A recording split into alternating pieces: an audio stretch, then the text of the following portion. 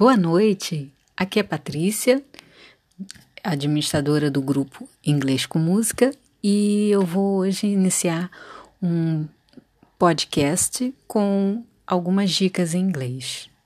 A primeira eu vou estar falando sobre despedidas, então acompanhe com a imagem. See you! Até mais! Take care!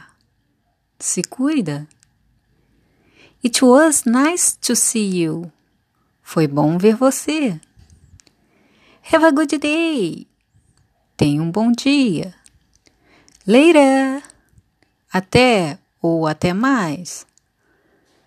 See you next time. Te vejo na próxima. See you soon. Te vejo em breve. Catch you later. Te vejo depois.